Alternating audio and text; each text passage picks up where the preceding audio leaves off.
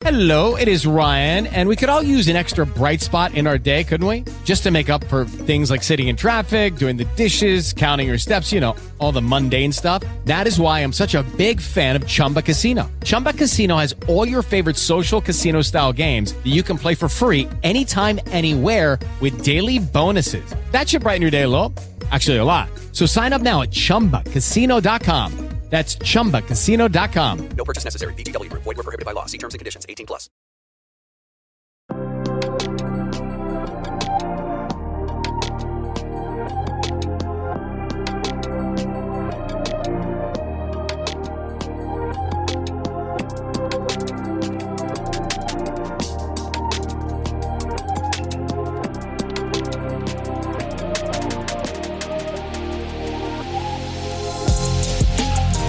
Good morning, good evening, good afternoon, where you are in the world. This is Mark Nias.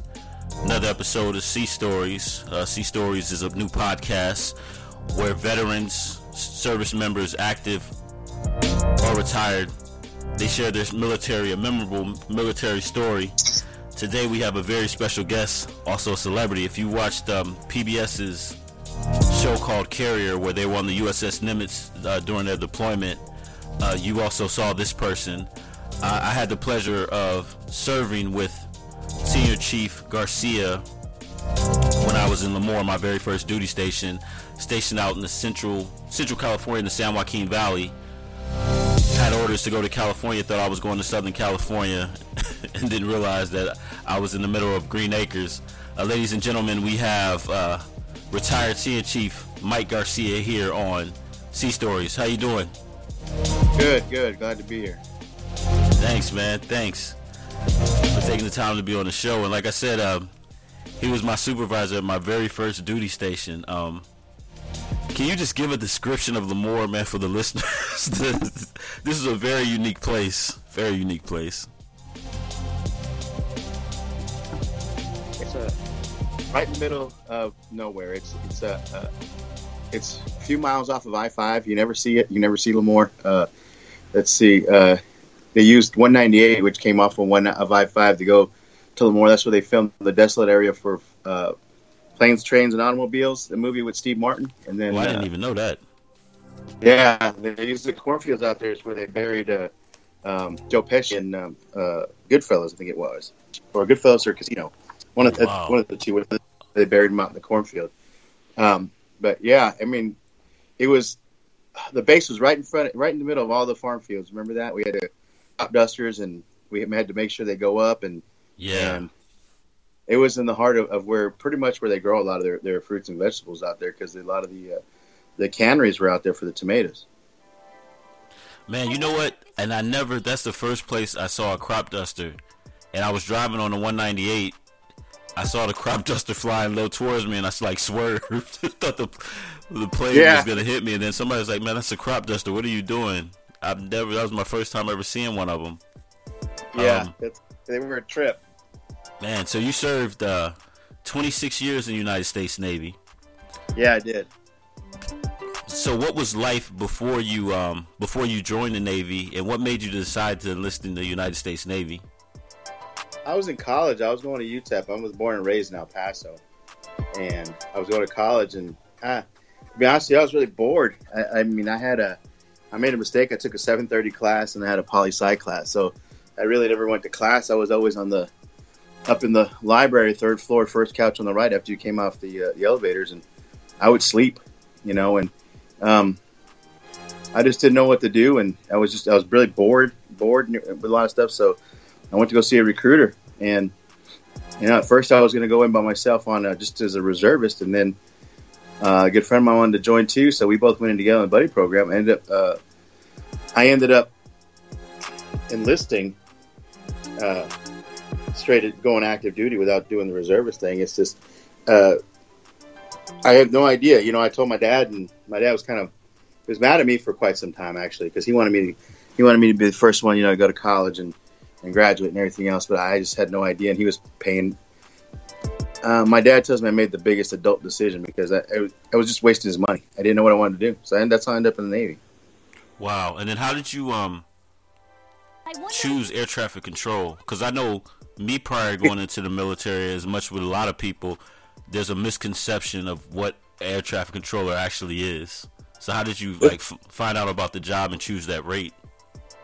This is actually kind of funny because I was going into the Navy. I wanted to be an AW. I wanted to be a rescue swimmer. Well, when I got into boot camp, because I went to boot camp in San Diego. Okay. So and when I had to go to reclassification, because for some reason I couldn't end up going to AW school, there was a wait or something, so they told me to pick something else. So, and you're talking 1988 here, okay? Okay. So I went back to the barracks, and we were sitting there in the middle of shining our boots, and I'll never forget the guy's name. He was from Wisconsin. His name was Kalsa. And I looked at him and I said, "Hey, man, what does that guy in the radar room do in Top Gun?" And he goes, "That's there." He goes, "That's what I want to do." So that's what I went and told the classification guy I wanted to be an air traffic controller. I had never looked it up or nothing, and I literally got it off of Top Gun. Yeah. It's ironic because Top Gun had come out 2 years before that. So that's why I picked air traffic control. Man, it was totally up because of a movie. You know what? That's crazy because my both of my parents were in the military, and that's how I found out about air traffic control. My dad was a senior chief recruiter, and he was like, "What about being an air traffic controller?" And I'm thinking air traffic controller is the guy with the things in his hands that push back the airplane or whatever. Yeah. I was like, I don't want to be that. And he knew I'm a fan. Like Top Gun is what got me into military Navy aviation. Yeah. And he was like, "Okay, I'm gonna show you what air traffic controller does." And he showed me the video of when Tom Cruise buzzed the tower, and I'm like, "Oh yeah, I could do that." Yeah, and everybody liked to say the phrase, negative Ghost Rider Patterns Fool. We all knew that was once we got him, became air controller. Wow, and you did a total of 26 years and retired senior chief, man. That's congratulations, man. That's wow. So, thank you. But if you would have told me that when I was in the Navy, I would have kicked you. I'll be honest. Yeah. So I know with the 26 years, and I'm pretty sure you did a lot of deployments within those 26 years. What are your memorable sea stories that you have to share? There's so many. I mean, we used to get he said, I came in 1988, I was listening to your last podcast you were talking to. Is that Mark Holden? Was it what his name? Matt Holden. Yeah. Matt, and you guys were talking about, how he felt old because when somebody came and talked to him, and you joined the Navy, what, 97, 98 is when you joined the Navy, right? Yeah, 1996. Yep. Yeah. So, so I joined the Navy in 1988. It was still the Cold War, Vietnam had just ended in 75. So a lot of guys still in the Navy were from Vietnam, So imagine I feel a little old so I had the pleasure of being on Adak, Alaska. That was my first duty station. Believe it or not, I loved it. Never been to Alaska, and crazy stuff. Crazy times out there. I remember a lot of times where coming at night, we're going fishing or whatnot. Hey, we lived all the way on the other side of the airfield. Well, the quickest way is through the airfield, at night. So what we would do is just cut across the airfield, cut across to get to our barracks. And I wasn't there when it happened, but I know had this guy, Willie he had like a little Suzuki Samurai. Oh, I remember that. That was my first car. Yeah, I remember the Suzuki Samurai. Easy to flip. Yeah, it looked like a little box. Yeah, okay. Well, you're gonna laugh at this. He's rolling across the runway, and the arresting gear we have is E28, but back then we had an E5 arresting gear too, which is it's just the cable that's on big old anchor chain. Wow. Well, you remember what happened to him? And we had little like donuts that would keep it raised, right? So he hit it and flipped his Suzuki staff, onto the side. Oh, busted out wow. So him and he was my roommate at the time. He got out and they flipped this truck over, but you still had all the fog, all the glass on the runway. So a good friend of ours was the Navy H and the fire, because back then the fire department did the sweeping. So they called him. There he was at 10 o'clock at night out there sweeping the runway to clean it up. Nobody ever knew about it. Nobody ever knew what happened, but it was kind of one of those where sailors would be sailors, sailors get in trouble. Oh, because yeah. you know how it is when you get bored. You find something to do, and we used to do some crazy stuff in Alaska. I mean, we still had beer machines in the barracks, so we go to the club and do whatever you want, and come back and, hey, let's keep drinking. Well, I ran out of beer. Well, guess what? I got dollar bills. You kept dollar bills in your drawer like you were going to a strip bar or something, but it was for the beer machines. So back then they had beer machines in the barracks? Yeah, it was a Coke machine. It was a Coke machine. Matter of fact, we had one in A school. We had one in A school because I went to A school in Millington, Tennessee. Barracks South 420 is where we were at. Yeah. Wow. Man, they didn't have that Lemoore. No, 'cause that's about the time they started trying to desensitize all the alcohol and stuff, and in the military. But when I first joined, it was kind of like, hey, you work hard, you party hard, and oh boy, did I! I did my fair share in all my duty stations. To be honest with you, especially when you go out to sea. It is when you go out to sea. You're on the ship. You're on the body dick. Yeah. Yeah. And I remember going on the Nimitz. I was on Nimitz twice. I was in Nimitz. I went to the Nimitz from 94 through 98 and then 02, 06. I spent a lot of time on her, and I got to do 4 or 5 cruises on her. Mm-hmm. And man, I remember going out and we were stationed in, there was this one time, it's really weird, but we were out of Bremerton, Washington. So we would have to go down to San Diego. Yeah. And we'd have to get underway to go to San Diego, get the air wing to go work out there, off the coast out there. Well, we pull into San. Hey guys, it is Ryan. I'm not sure if you know this about me, but I'm a bit of a fun fanatic when I can. I like to work, but I like fun too. It's a thing. And now the truth is out there. I can tell you about my favorite place to have fun. Chumba Casino. They have hundreds of social casino style games to choose from with new games released each week. You can play for free anytime, anywhere. And each day brings a new chance to collect daily bonuses. So join me in the fun. Sign up now at ChumbaCasino.com. No purchase necessary. VGW Group. Void where prohibited by law. See terms and conditions. 18+. San Diego. Hey, we'd only been out to sea for 3-4 days, dude. But you pull into San Diego, it's like, hey, it's party time, Oh yeah. So yeah. So we'd end up at Dick's Last Resort, just drinking away. And they're finally trying to cut you off. Hey, we got to cut you off. Who's driving? Hey, public transportation.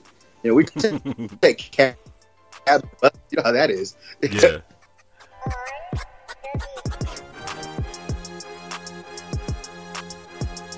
Had to talk to our families, but we're coming back from partying and we're in a cab and there's a guy sitting on my lap and because you remember we used to pack into cabs, how cheap we were, you pack 6 people in a cab to get you back. But well, he says, man, I gotta puke. I said, use your glass. He had the glass from, and he threw up in the glass and it started to overspill and spill on my leg.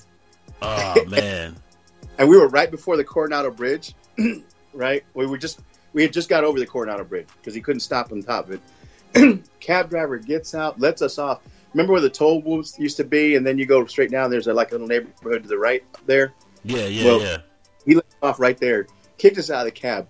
Well, I'm a sympathy puker, man. So I get out. You caught it. Yeah. I just start going to town. Took my shirt off, found somebody's water hose, so we're wetting each other down. So we had to walk all the way from the Coronado Bridge all the way to the boat, And you know how it is when you get to the boat, you got to request permission to come aboard. Oh, my boy couldn't even talk. He couldn't even talk. So we both get on with me and a good friend of mine, Bobby. We get on the other side of him, and I said, "You hold his ID up, and I'll talk for him." So he held his ID up, and I kind of looked over to the side, and I said, "Request permission to come on board." And then us all three go, So I had to walk him to his rack. Oh man, but that was just one of those weird times. Is you're still drunk, but how can you think of that to get somebody on board the boat? Oh yeah, ingenuity, quick Yeah. thinking. Oh, now you can't do that. Now you're going to mass, but it's kind of, we're all friends. Of course, on deployment, how it is. You're with each other 24/7. You're with each other more times than when you are with your families. Yeah. And you get that bond, that brotherly bond. And then when women came on board, because I was on shift with both without women and then with women. So you get that bond. So you fight with each other all the time. But the practical jokes that you play on each other, you guys, you know how that is. Oh yeah, I remember when we were in Lemoore, the keys. Then we put somebody's keys in a. They put the car keys in like ice and put it in the freezer. Kind of things like that. I was at sea, and we had been out to sea. And, when you get to the ship, crews turn over all the time. Well, it's a bunch of the new guys going out, and we're out this. We're on cruise, and this had to be, I think, 95 cruise, and we get a box in the mail, and then a friend of mine says, "Hey, look, we got a box." So there's some two other guys who used to be on the boat. We just read this letter, and he goes, "Hey, put the brownies on the plot table so everybody can have." Yeah. The bottom of the note says, "P.S. Tell Mike and Bob not to eat the brownies." So they came and told us not to eat the brownies. So there's only 4 of us that didn't eat the brownies. Everybody else scarfed them up. Let me tell you what. They made those brownies with, I think they said 4 or 5 boxes of chocolate X-Lax. Oh, man.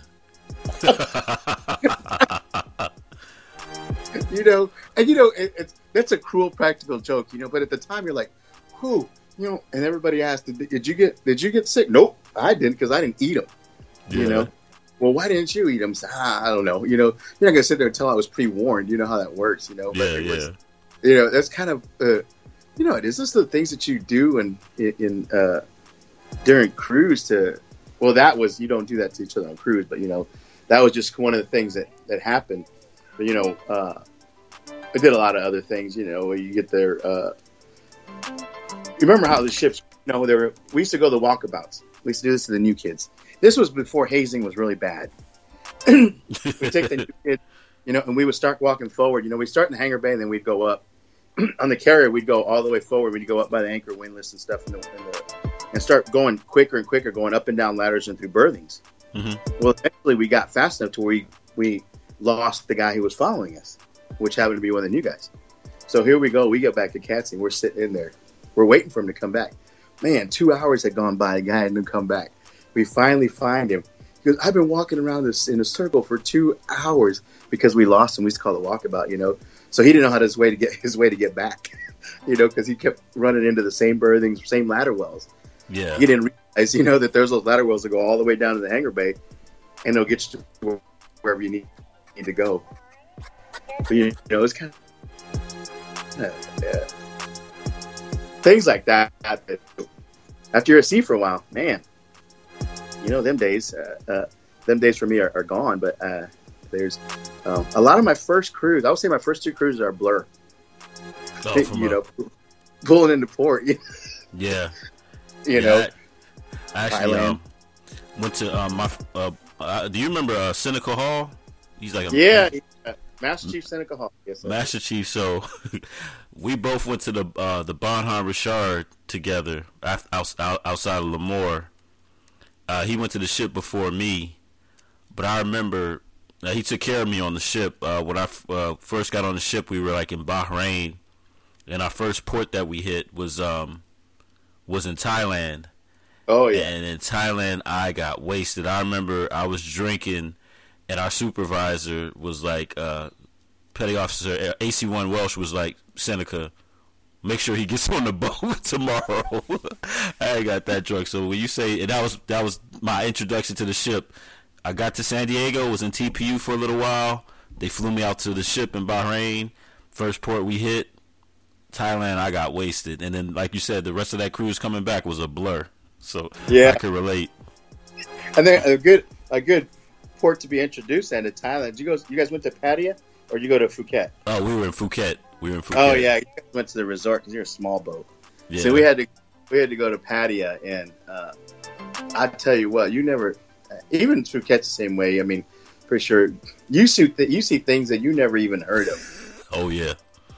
You see things you never heard of. You're like, whoa, does that stuff really happen? Pattaya had this bar called the Carousel Bar, and it turned really, really slow. You could barely, and when you're drinking there, you didn't feel it. But let me tell you what, when you were drunk, that was the fastest ride you ever been on, and you're trying to time your jump. I actually jumped off that stupid bar, and I fell down flat on my face because I I probably, I don't even know how I got back to. I stayed in a hotel, but I didn't. We had to pull out. We were getting Liberty launched a lot of times, so man, we used to watch people on Liberty launch just sit there, bashing their heads because they're so drunk they can't even hold up their heads, and it's in sailors are being sailors. I mean, beer days. You remember beer days? Yeah, we had a beer day. We were out to sea like for 49 days, and we had a beer day, 2 beers. I remember that. Yeah, I always had. I got lucky on ships. I made a lot of friends, so my 2 beers turned into 6 and 7. Because I had the hookup with the beers and stuff. Especially my last cruise, because my last cruise I was the surface warfare coordinator for the ship. So a lot of people had. It would be favors. You know how that is. You know how the boat works. Oh yeah, it's a barter system, man. It's the barter system, and it's it's a shock. It's if you're a civilian, it's hard for you to relate to kind of the stuff that happens on the boat. But, we still trade. Remember all the trading that would go on? Oh yeah, if you knew somebody in supply, you had the hookup. Oh yeah, boots. To get boots, and you'd be surprised what 5 pounds of coffee could get done for you, Yeah. But, we did that. We had we had this guy, God rest his soul, Clint Bates. He was he passed away a few years ago, and me and him were on the Nimitz in the 90s, and man, you want to talk about I could tell Clint, we could be out at sea, and I'd say, hey Clint, man, I need a 57 Chevy. I got it for you. And stuff would magically appear, Yeah. Because he had the charisma to where he would talk. He could talk to people. I remember one time we're doing Hoover Hummer ops, so we're doing flat ops late. So it's like 2:00 in the morning, and all of us have been working we've been working all day and all night, and we turn around, Clint, should be nice if we had some donuts and some milk. Didn't this guy go down to the mess decks, put on a hat, walk in there, grab a tray of donuts and a 5-gallon jug of milk, and came up to Catsy. And we said, how did you get that? Anybody ask you? He said, nope. Just put a hat on, act like you know what you're doing, go get it. Nobody ever tell you anything. Wow. This dude was, he was the coolest dude ever, because, Catfish would call him, he if whatever you needed, Clint would get you. And he's one of those crafty dudes, man. Hey, I need this guy. Got it. He'd be funny stories with that guy. He was just one of those guys that was just hilarious all the time. You have that one guy in your division, always that one guy that can make everybody laugh no matter what. And you needed that comic relief on the ship too, especially being out to sea for so long, man. Oh yeah. You're over here at sea 100 days, man. This stuff gets old. It's like what is it? That movie Groundhog Day. Oh yeah. It's like Groundhog Day. And I said, I tell some of my friends, I'm like, there was a little aspect of Oz. Remember that show Oz? Yeah. Some of the Oz reminded me of being on the ship. So. Yeah, prison rules applied. Yeah. Hello, it is Ryan, and we could all use an extra bright spot in our day, couldn't we? Just to make up for things like sitting in traffic, doing the dishes, counting your steps, all the mundane stuff. That is why I'm such a big fan of Chumba Casino. Chumba Casino has all your favorite social casino-style games that you can play for free anytime, anywhere with daily bonuses. That should brighten your day a little. Actually, a lot. So sign up now at ChumbaCasino.com. That's ChumbaCasino.com. No purchase necessary. VGW Group. Void where prohibited by law. See terms and conditions. 18+. Hello, it is Ryan, and I was on a flight the other day playing one of my favorite social spin slot games on ChumbaCasino.com. I looked over at the person sitting next to me, and you know what they were doing? They were also playing Chumba Casino. Coincidence? I think not. Everybody's loving having fun with it. Chumba Casino is home to hundreds of casino-style games that you can play for free anytime, anywhere, even at 30,000 feet. So sign up now at ChumbaCasino.com to claim your free welcome bonus. That's ChumbaCasino.com and live the Chumba life. No purchase necessary. VGW Group. Void where prohibited by law. See terms and conditions. 18+. It kind of seemed like being in prison, though, a little bit. It's like when when you transferred, that was your parole date. That was your release date. That's what you knew, because remember you come off deployment, all your stuff stinks. It just smells like the boat. You can't get that boat smell away from you. But strategy. Man, I had some good times, and we had some hard times too. I got to meet a lot of people during my 26 years. I was all the way from Alaska to the ship twice, and in Corpus Christi, Kingsville. I went down to South Texas twice, and I went to Diego Garcia. Man, love that island. Love Diego Garcia. I'm telling you that right now. Man, that was such an awesome island. I was a senior chief when I went there. I was the ATCFO and the leading chief for ops, and it was only me and another the master chief and myself, and one other senior chief. There was two senior chiefs and a master chief. We were the two highest ranking people there. We had a chief's mess of I think about 10, but man, I'm going to talk about having fun. I mean, they talk about drinking. Oh man, everything was $2 there, Mark. Everything was $2. I can imagine being on that island. It's like, man, ain't that? It's like in the Pacific, right? South Pacific. It's in the Indian Ocean. It's 1,000 miles south of India. It's a British island. It's a British Indian Ocean territory. When the Australians would come from Afghanistan, that we were the middle point. So they would stop there, stay the night and whatnot. But it was owned by the Brits, so the Brits owned the island. So we did things with the Brits all the time. We put colors up when we did colors. The funny thing, we always went first. We always put our colors up first, and we'd always take it down first. And we folded our flag very traditional. We did everything by the book. Everything respecting the flag and our country. And man, the Brits, they wore these their tropic attire was like I'm short. It looked like running shorts, man. It looked like in 4-inch shorts. Girls wear shorts. Yeah. And they were khaki, they had a khaki button-down shirt with it, and they would wear Sperry's, man. That was their uniform, and this beret. And they would take down this flag, and all they would do is roll it up and shove it in a little cubby, So you'd sit there and watch these guys. Most of these guys were in the morning, man. We're still drunk and sitting here doing colors. Yep. Yeah, man, they wore those short shorts, and it was kind of like, man, you tell a couple guys, don't be sitting down, watch how you sit down, because I don't see nothing from underneath, I don't want to see something. I got you. Oh wow. My next door neighbor was the Royal Marine Sergeant Major, so he was in charge of the boys there, but he was Scottish, so whenever they did formal uniform stuff, he wore a kilt. He'd wear a kilt. We had one guy, what do you wear under your kilt? Well, if you have to ask what you wear under a kilt, then you don't really want to know. No. It's like, hey, you're right. And he tells me, he says, do you want me to get you a kilt, mate? No, I said, I'm good. I'm good. They look nice and all, but I'm all right, and, but again, cool people, the Brits, they were a little weird, but,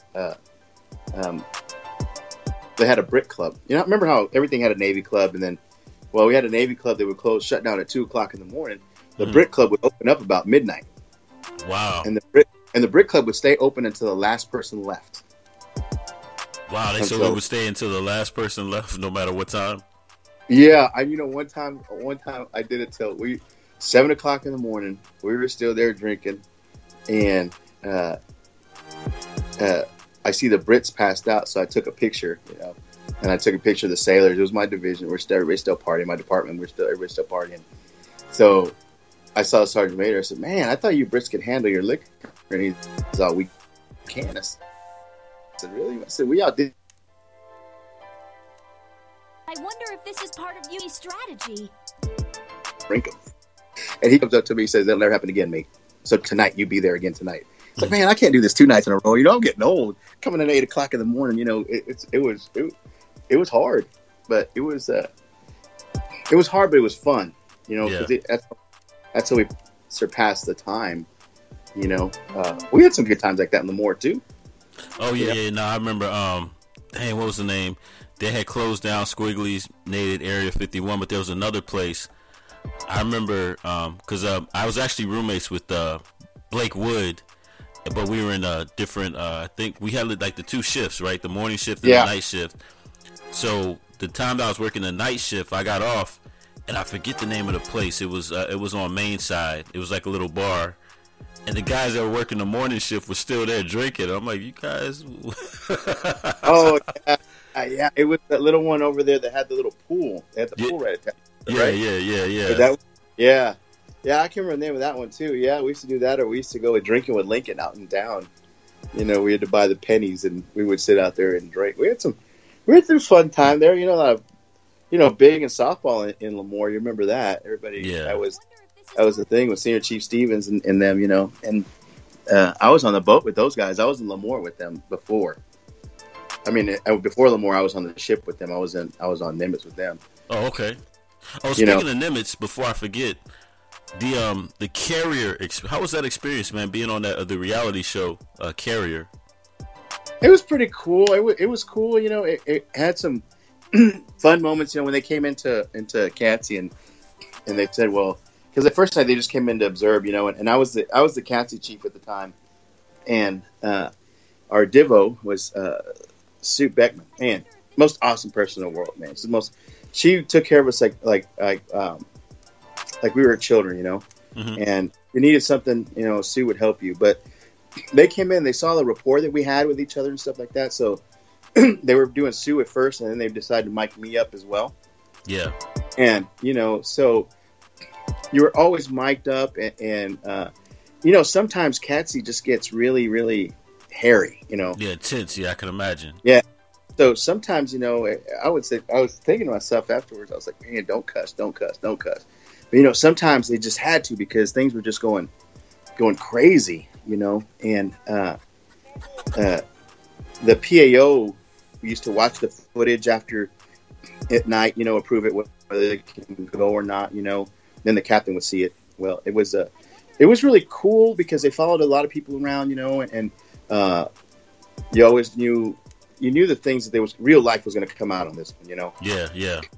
So, you know, I had a lot of fun with it, and we would just do dumb things like, you know, we would turn the music on in between recoveries to try and get back the flow, you know. And then you're talking 03, or no, it'd be 04, 05. Yeah. Right? So the music back then, you know, I tell everybody, okay, bring up your songs, you know, and whatnot, you know. And, you know, we're a bunch of grown men and women, so we didn't have to use censored music, you know, that we're playing in there, you know. So, of course, you know, I would do the country and rock thing all the time. And then, you know, I had people come. I'd bring in a couple songs, so we'd have. And then I put up a disco light in CATSI. A disco light and some other lights.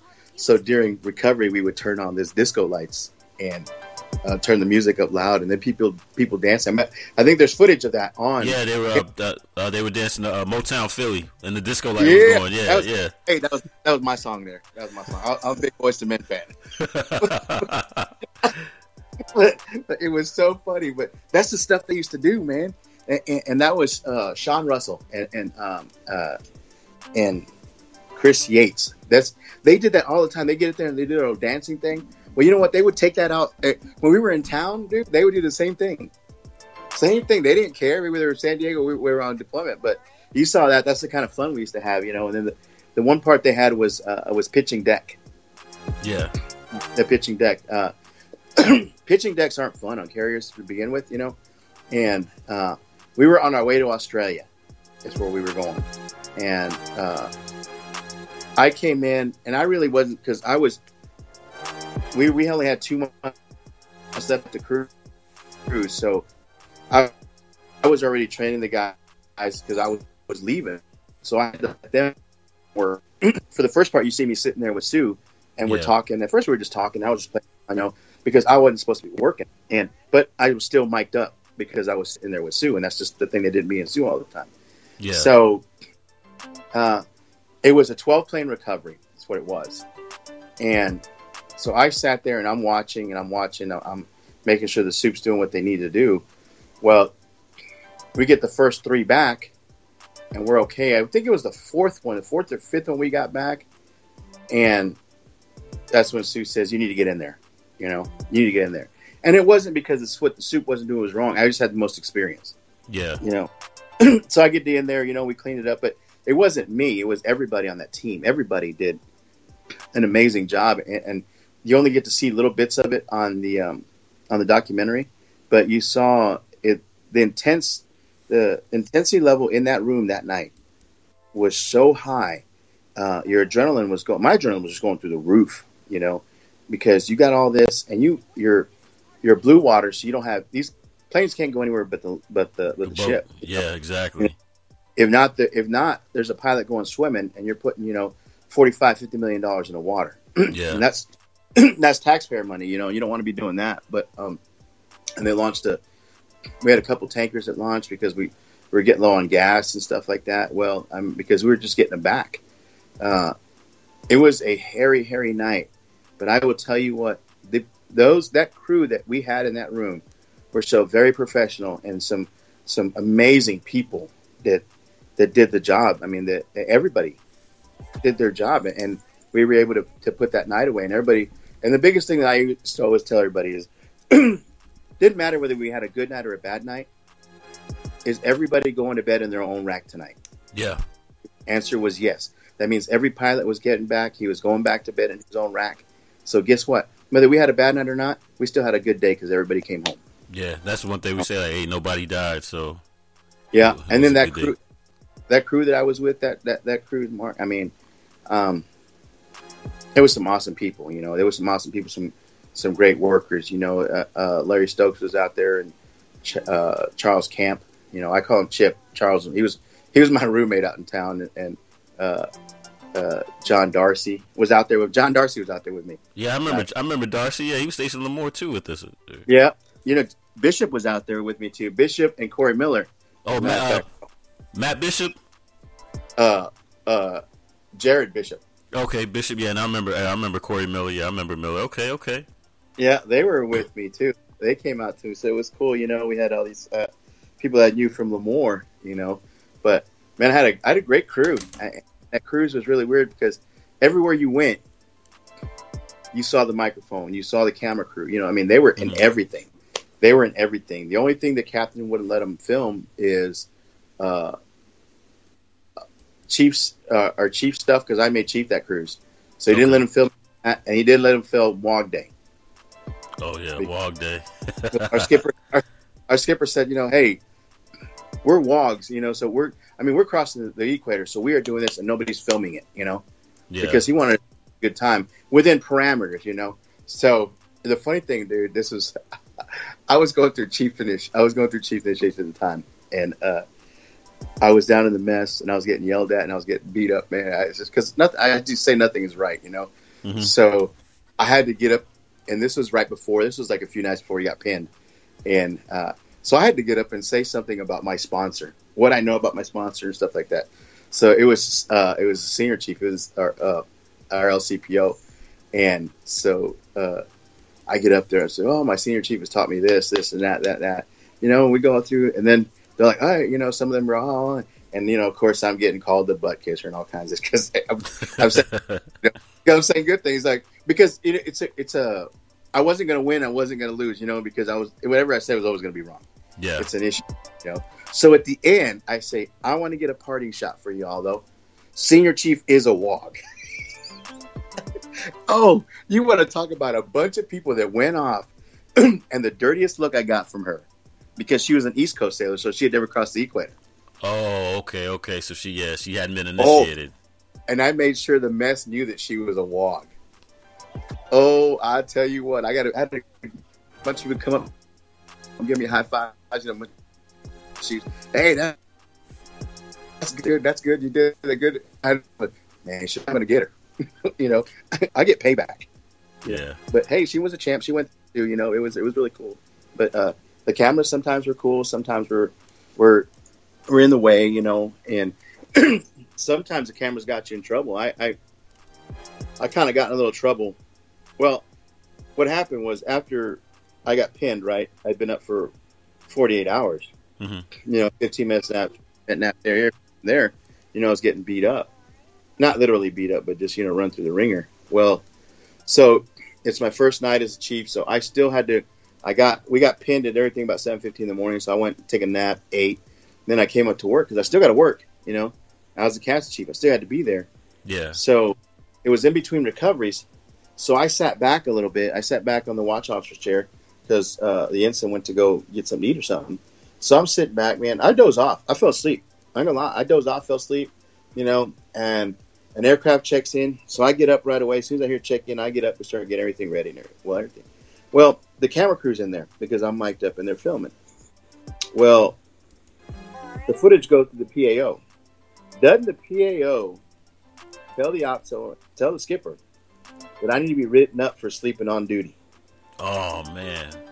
Yeah. Oh, yeah. He tried to use it. He tried to get me in trouble, use it up to sleeping on duty, that I was asleep on duty.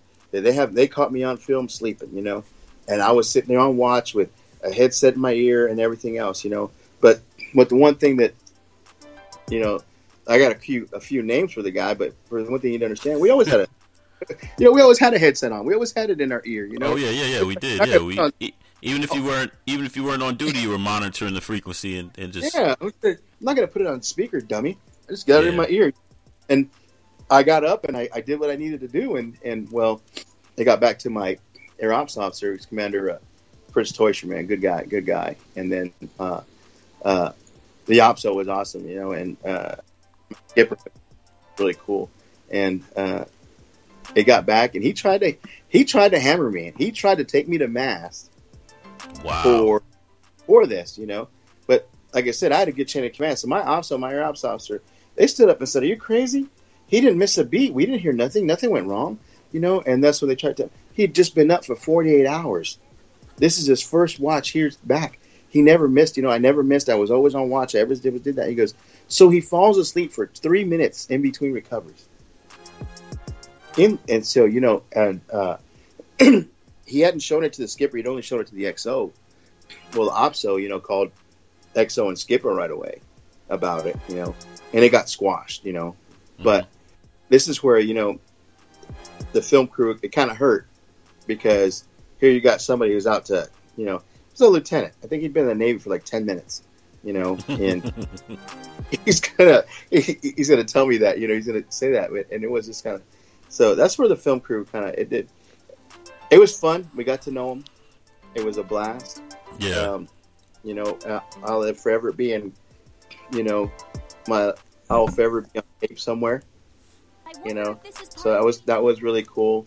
I get asked about it all the time, and everybody that was on there, you pretty much know everybody, and you pretty much knew everybody that was on it, and the people they went through. But it was a good time. It was a good time. It was. I think that did a lot for the carrier, for everybody in general, to see how we work every day. Nah, because ship. There's nothing like shipboard life. So we got like 5 minutes. Any thoughts? Anything you want to say in regards to your 26-year career in the military? I had a blast.